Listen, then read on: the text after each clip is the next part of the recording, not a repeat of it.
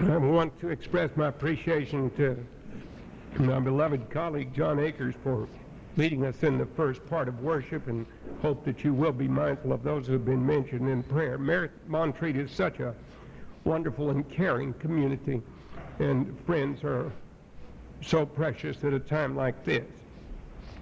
Now then, if you have your bulletin and can read the print, I'll read the scripture with you.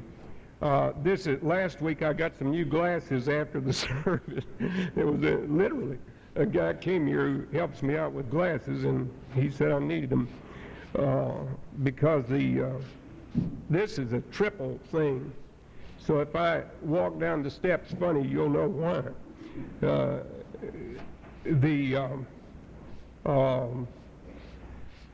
This passage of Scripture follows on the lesson that we had last week.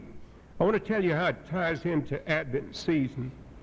This season of the year is, as John alluded to in his remarks and before the prayer, is not only the time in which we consider the first coming of Christ, but traditionally the first Sunday in Advent also points us to our responsibilities on the day of judgment, because the life and time that we have, God holds us responsible for it. And with mercy in the coming of the Savior, he has dealt with us.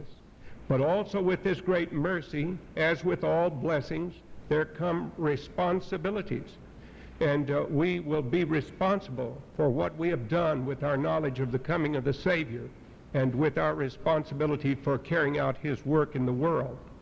And so it's appropriate during seasons such as this that the parable which continues on the lesson of last week, in which our Lord chided the children of light, those who were his followers, for not making wiser and better use of their time and their money and their opportunities for him. And he told the story of a very tricky man who had made clever use of his time when he had been fired. And then the master in that story, not Jesus, but the master of that steward, was caught by this surprising cunningness of that shrewd steward who worked for him. And there's a little humor, a little irony in that story. But we are to learn from that, to make good use of our time. Now, when he had finished this, there were Pharisees present, and usually Pharisees were people who were well-heeled financially. And they really booed and scorned and hooted at Jesus because he had spoken of money in the way he did. They loved money. But they could not see the lesson that Jesus was making from the use of money. And so Jesus tells this story to illustrate a lesson he wants us to learn and the lesson which he wanted them to learn. So look at Luke 16, verse 19 following. This is the King James translation. There was a certain rich man which was clothed in purple and fine linen and fared sumptuously every day. And there was a certain beggar named Lazarus which was laid at his gate full of sores, and desiring to be fed with the crumbs which fell from the rich man's table. Moreover, the dogs came and licked his sores. And it came to pass that the beggar died and was carried by the angels into Abraham's bosom. And the rich man also died and was buried. And in hell he lifted up his eyes, being in torments, and seeing Abraham afar off and Lazarus in his bosom. And he cried and said, Father Abraham, have mercy on me, and send Lazarus that he may dip the tip of his finger in water and cool my tongue, for I am tormented in this flame. But Abraham said, Son, remember that thou in thy lifetime receivest thy good things, and likewise Lazarus evil things. But now he is comforted, and thou art tormented. And beside all this, between us and you, there is a great gulf fixed, so that they which would pass from hence to you cannot, neither can they pass to us that would come from thence. Then he said, I pray thee therefore, Father, that thou wouldst send him to my father's house, for I have 5 brethren. that he may testify unto them, lest they also come into this place of torment. Abraham said unto him, They have Moses and the prophets, let them hear them. And he said, Nay, Father Abraham, but if one went unto them from the dead, they will repent. And he said unto them, If they hear not Moses and the prophets, neither will they be persuaded, though one rose from the dead. Amen. May God bless to our understanding this reading from his word. Our Heavenly Father, we are grateful for this time of the year, for all of the special blessings that come to so many of us when we recount and recall wonderful experiences with thee and with those whom we love. And yet for this season of the year is a hard time for many. And we pray that you will prevent the evil one from stealing away the joy that ought to be ours when we recall the most remarkable gift ever given to man, the incarnation of your blessed Son. And we thank you, Lord Jesus, that you have promised not only to bring us salvation in the world to come, but also to save us in the trials and the testings that we go through in life. We thank you for that marvelous promise that God is with us and that you are bone of our bone and flesh of our flesh, and you know the tests which we face. We are thankful that you receive the gifts which we offer, and we ask that they may be supervised and guided by you to do much good and to bring relief and help and blessing to many people. Receive our gifts and the gift of our devotions, and also grant that the words of my mouth and the meditation of all our hearts may be acceptable in thy sight, O Lord, our strength and our Redeemer. Amen. Let me explain while the children are walking away that I'm not got good enough memory to be a very good liturgist. I would forget what color to put out and what color robe to wear. I'd do good to get this one on. But the purple, I know the meaning of. That's what we put on during the season called Lent, which is a time in which we're supposed to take our faith more seriously. We ought to take it seriously all the year round. But at the season of Lent, the purple is put there because we remember the sufferings of Christ. In the season of Advent, it is placed out because we remember the humility of the Son of God in coming into this world.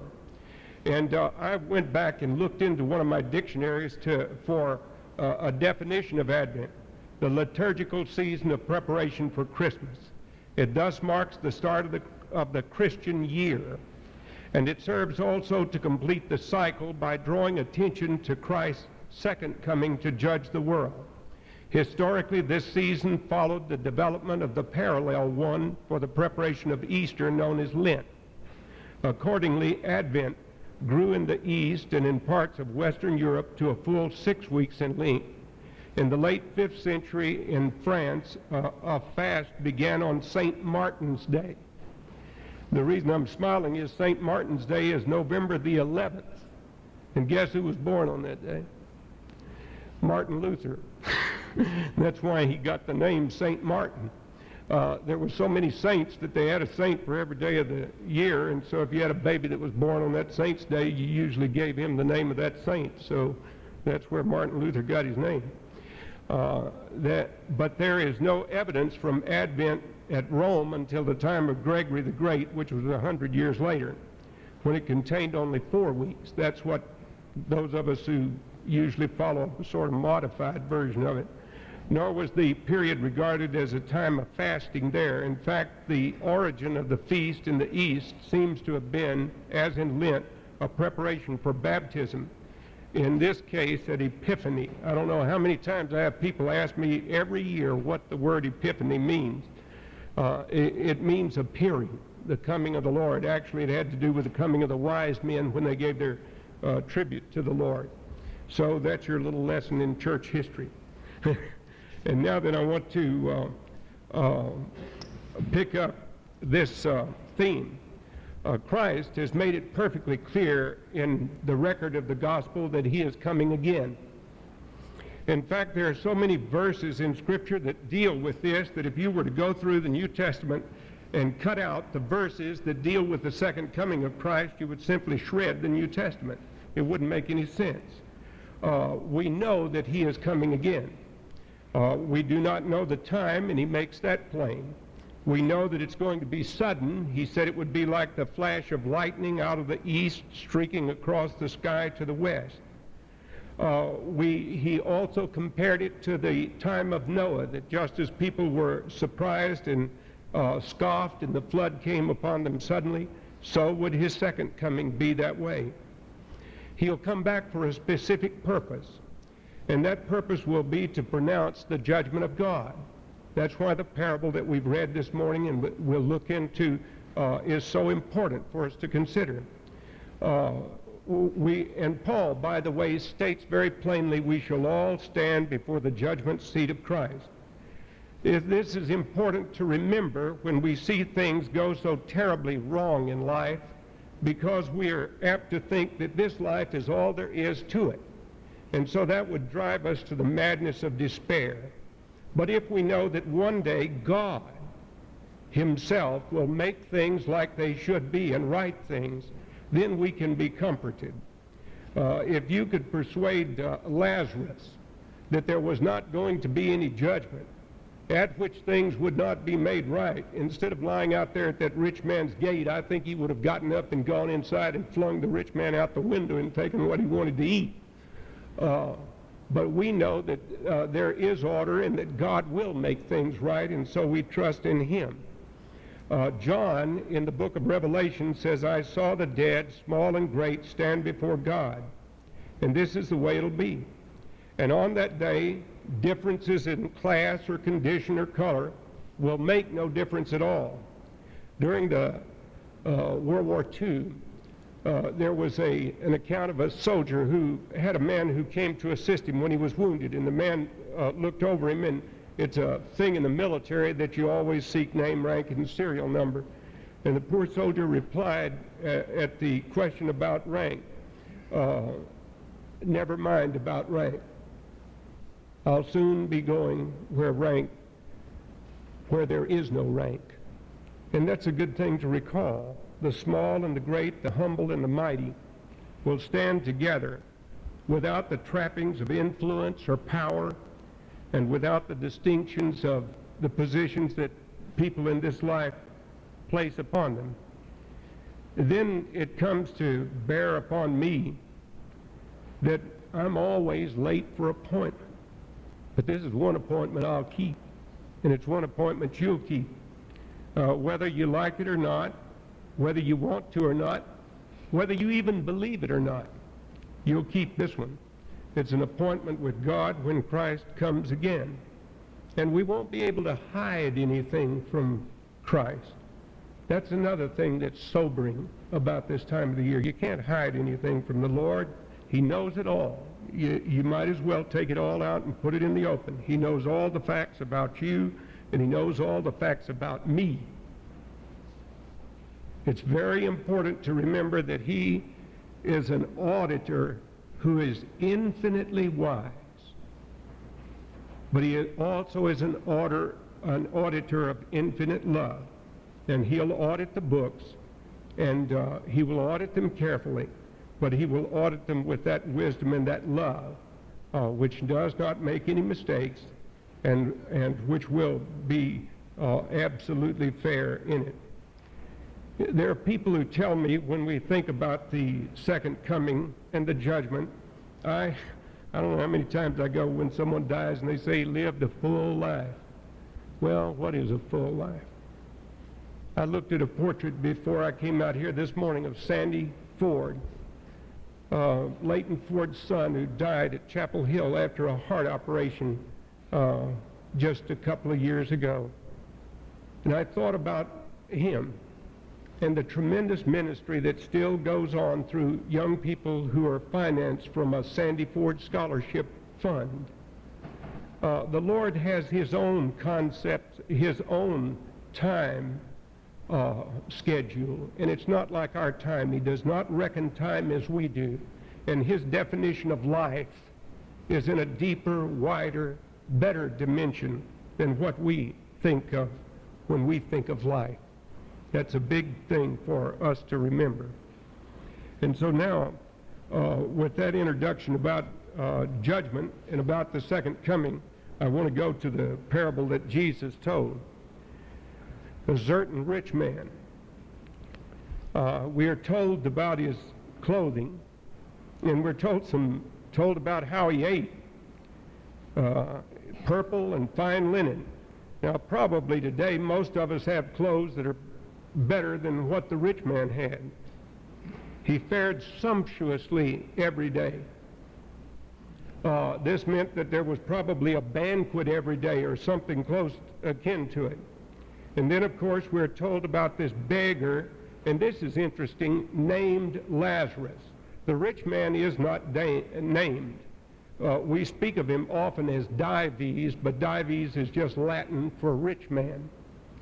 And this rich man has Lazarus at his gate, and his condition is sharply contrasted to the rich man.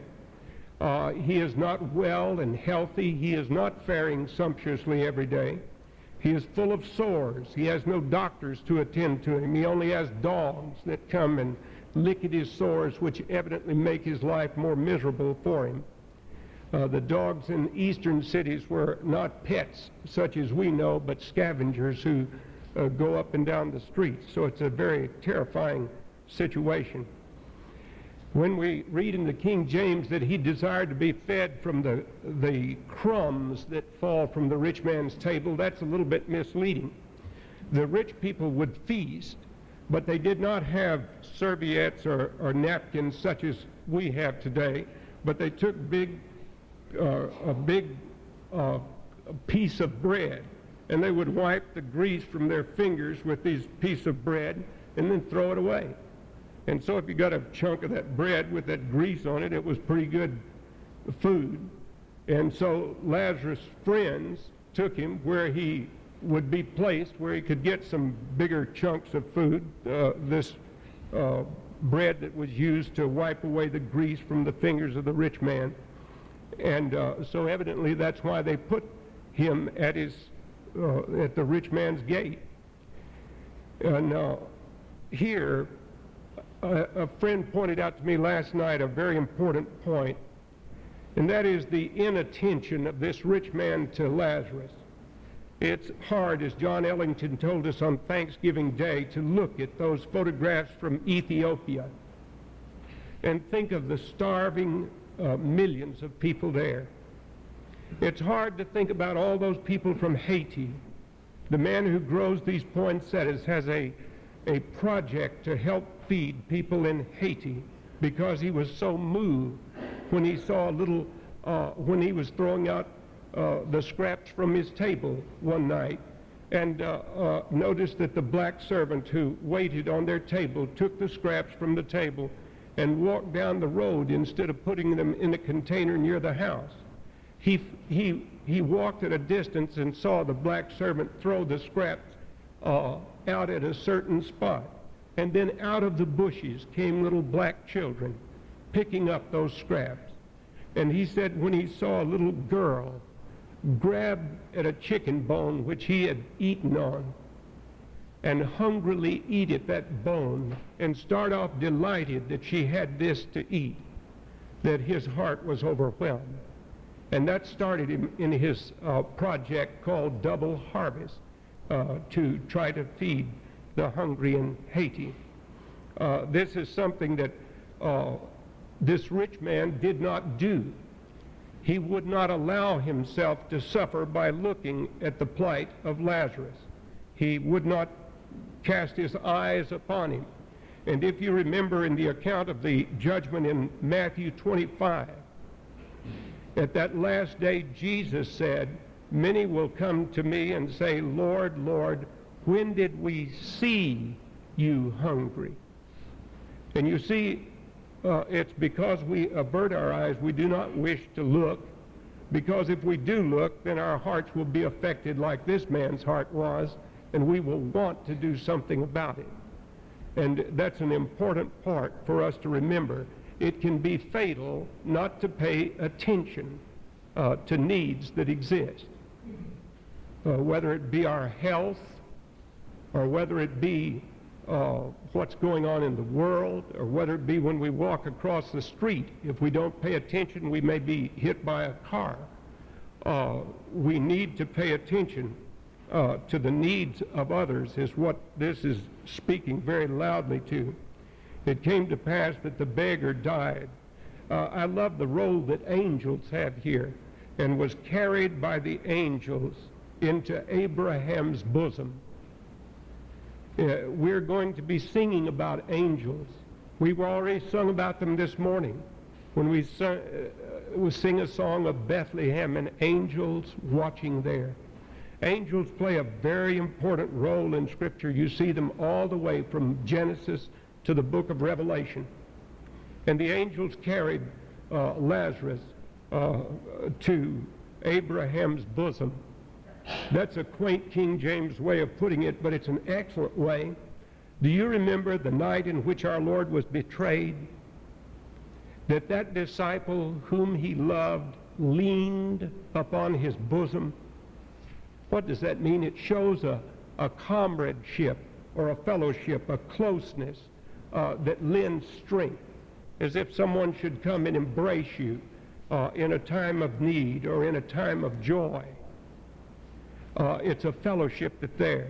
And poor Lazarus, though he had been miserably treated in this life, he goes to Abraham's bosom. Abraham is the father of the faithful. And for these Pharisees, nothing could be a greater distinction than to be embraced by Abraham. I can remember once when a Secret Service agent started to shoo me away from the president. And I had known him and had worked for him as a boy. And the president just held out his arm like this. And the Secret Service guy went away. And when I got over, the president pulled me out. He was a great puller, and he pulled me over to him and started trying to tell me something. And then this enhanced my prestige with the people who were watching. There were a couple of people at that banquet who didn't even speak to me when I came in, who after it came running around saying, "Where did you know him?" That's the way it sometimes works. Well, here, Abraham's bosom means the fellowship with God, the Father of the faithful, far more important than any earthling could ever speak of. The rich man also died, and he was buried. They must have had a big funeral.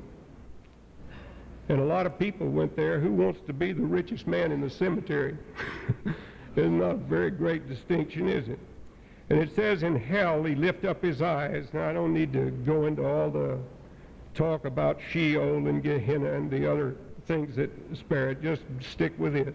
And in hell he lift up his eyes. Now, here again, eyes come into play.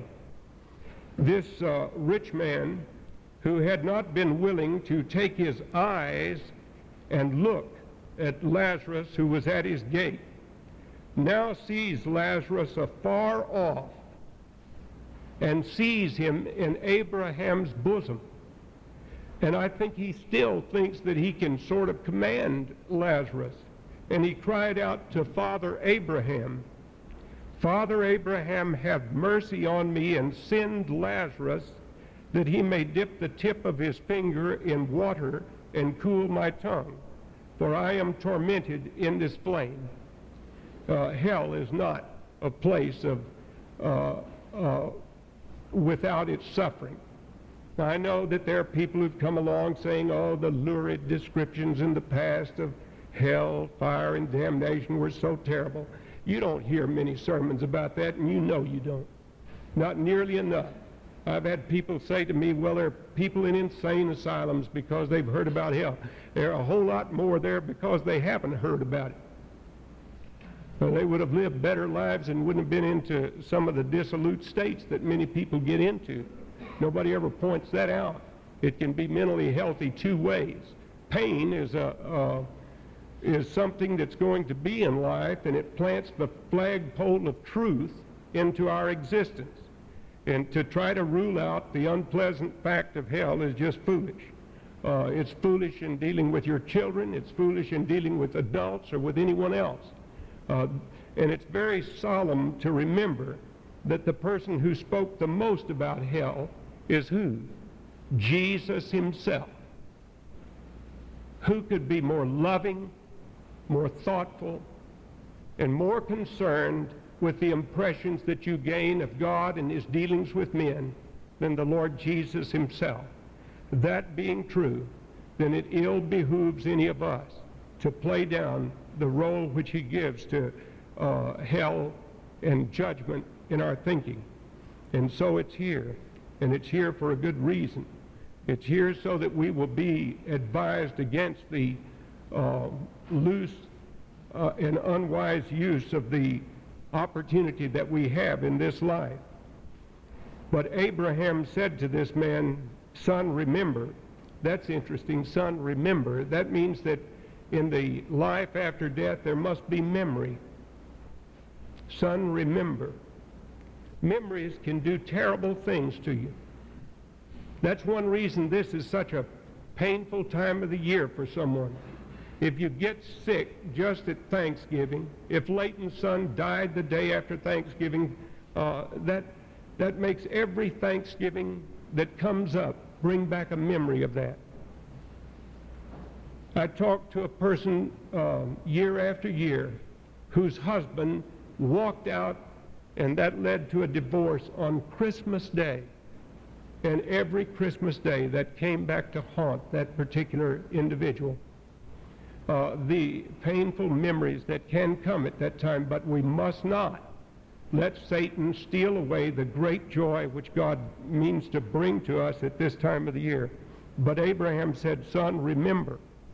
Remember that thou in thy lifetime receivest thy good things, and likewise Lazarus evil things, but now he is comforted and thou art tormented." I should point out at this point that this man is not in hell because he did evil. He is in hell because he didn't do anything. He was inattentive and indifferent to the needs of others, and God judges him. His life was not under the lordship of God, nor under the lordship that God would have given to him, and so his rebellion continues on. When I think of this and try to make it relevant to what we're doing today, I saw the news last week and the labor dispute that was going on in Great Britain, the fighting and the trouble that comes there. The founder of the British Labour Party's Labour Party was named Keir Hardie, K-E-I-R, Keir is his first name, H-A-R-D-I-E. I did work at the University of Glasgow Library on the influence of North American evangelists on church life and social organizations in Great Britain. And it was a great surprise to me to find that Keir Hardie had become a Christian under the influence of Dwight L. Moody, the American evangelist. And it interested me further because I was studying the different schools of economy and thought, that when Trotsky, the great communist, came to England and tried to enlist Keir Hardie into the cause of communism, that he refused and would have nothing to do with communism.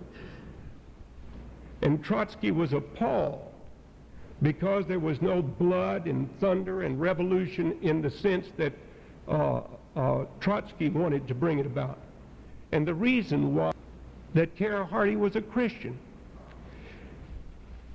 He was a Christian who loved Jesus Christ, and as a result of his love for Jesus Christ, put that into his politics and founded a party so that they could oppose the unfair exploitation of labor people.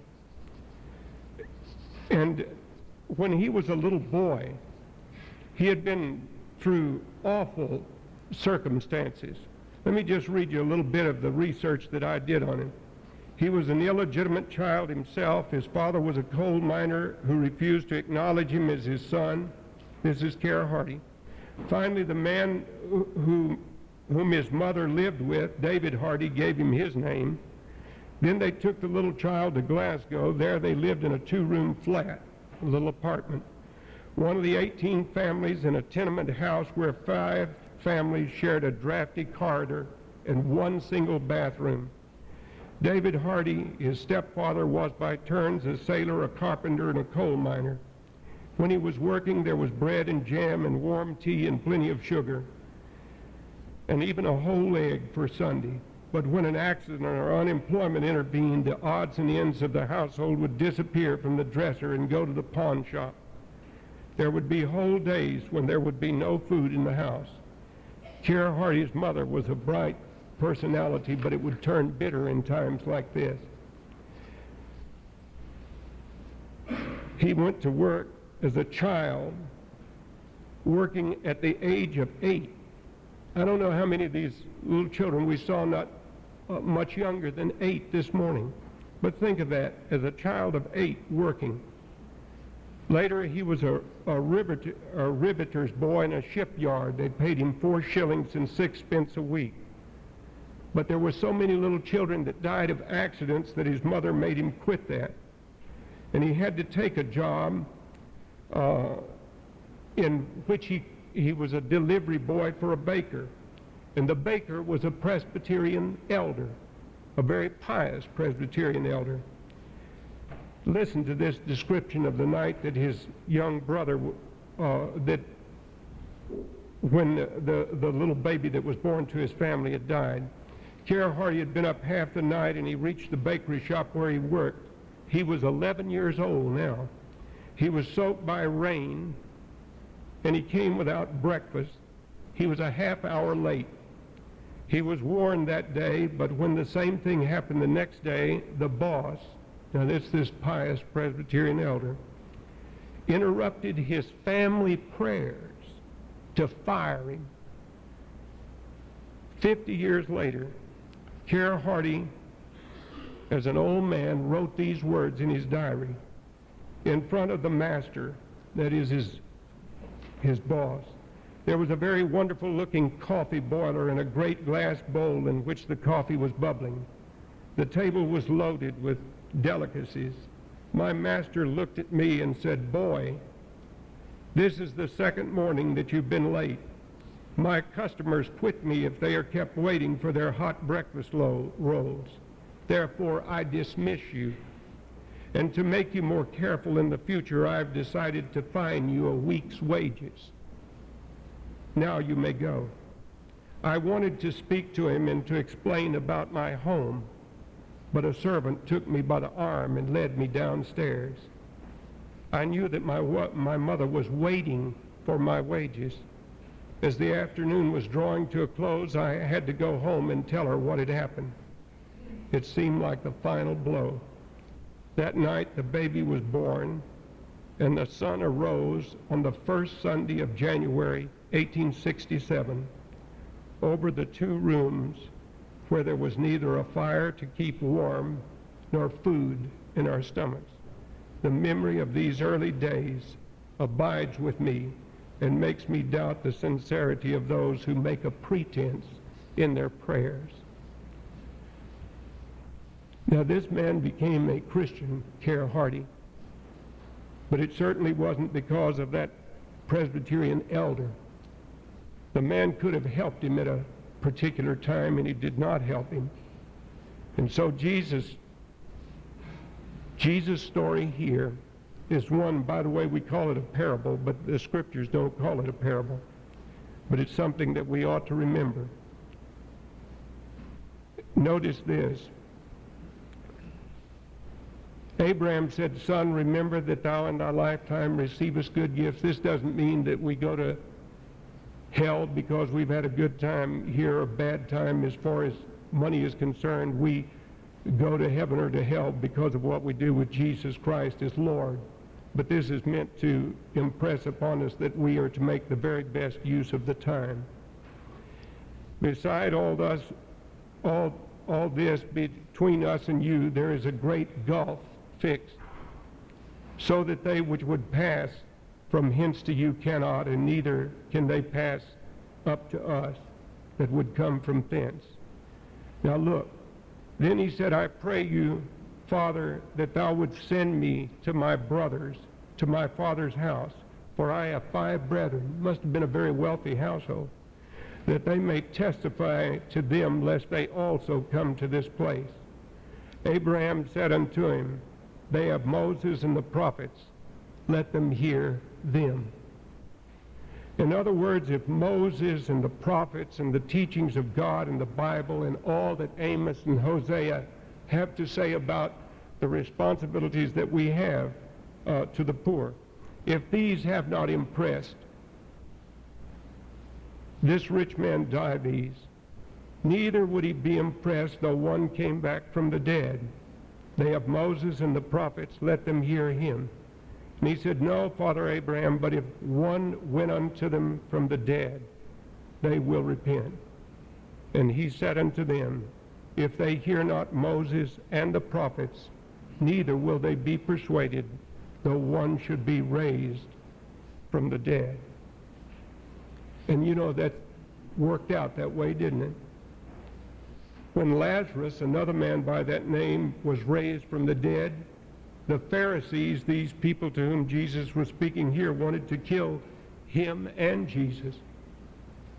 And then when Jesus was raised from the dead, they still didn't want to hear him. It means that we can become so hardened. If you have a chance to see A Christmas Carol by Charles Dickens this year, you can see this in Ebenezer Scrooge. What idolatry can be woven into material possessions.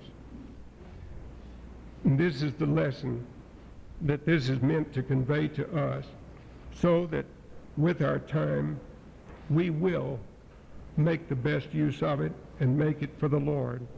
Because I'm interested in gardens and saw a beautiful one the other day, I guess this story appealed to me, and when I think of the second coming and of Advent, it's especially meaningful. There was a very famous garden in England, and one day a tourist came to look at it, and a friendly old gentleman opened the gate and showed him into the grounds, which were immaculate. He said to the gardener, how long have you been here? And the gardener said, 24 years.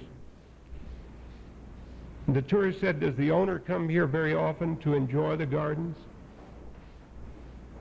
He said, no, I don't think he's been here in 12 years. And the tourist was puzzled, and he asked him another question, does the owner write to you? And he said, yes, he writes regularly. He said, when do you expect him to come to visit you personally? And the gardener replied, he has never indicated in his letters just when he'll come. The visitor remarked, judging by the way you keep this garden, one would think you expected him to come tomorrow. And the gardener promptly corrected him by saying, today, sir, today.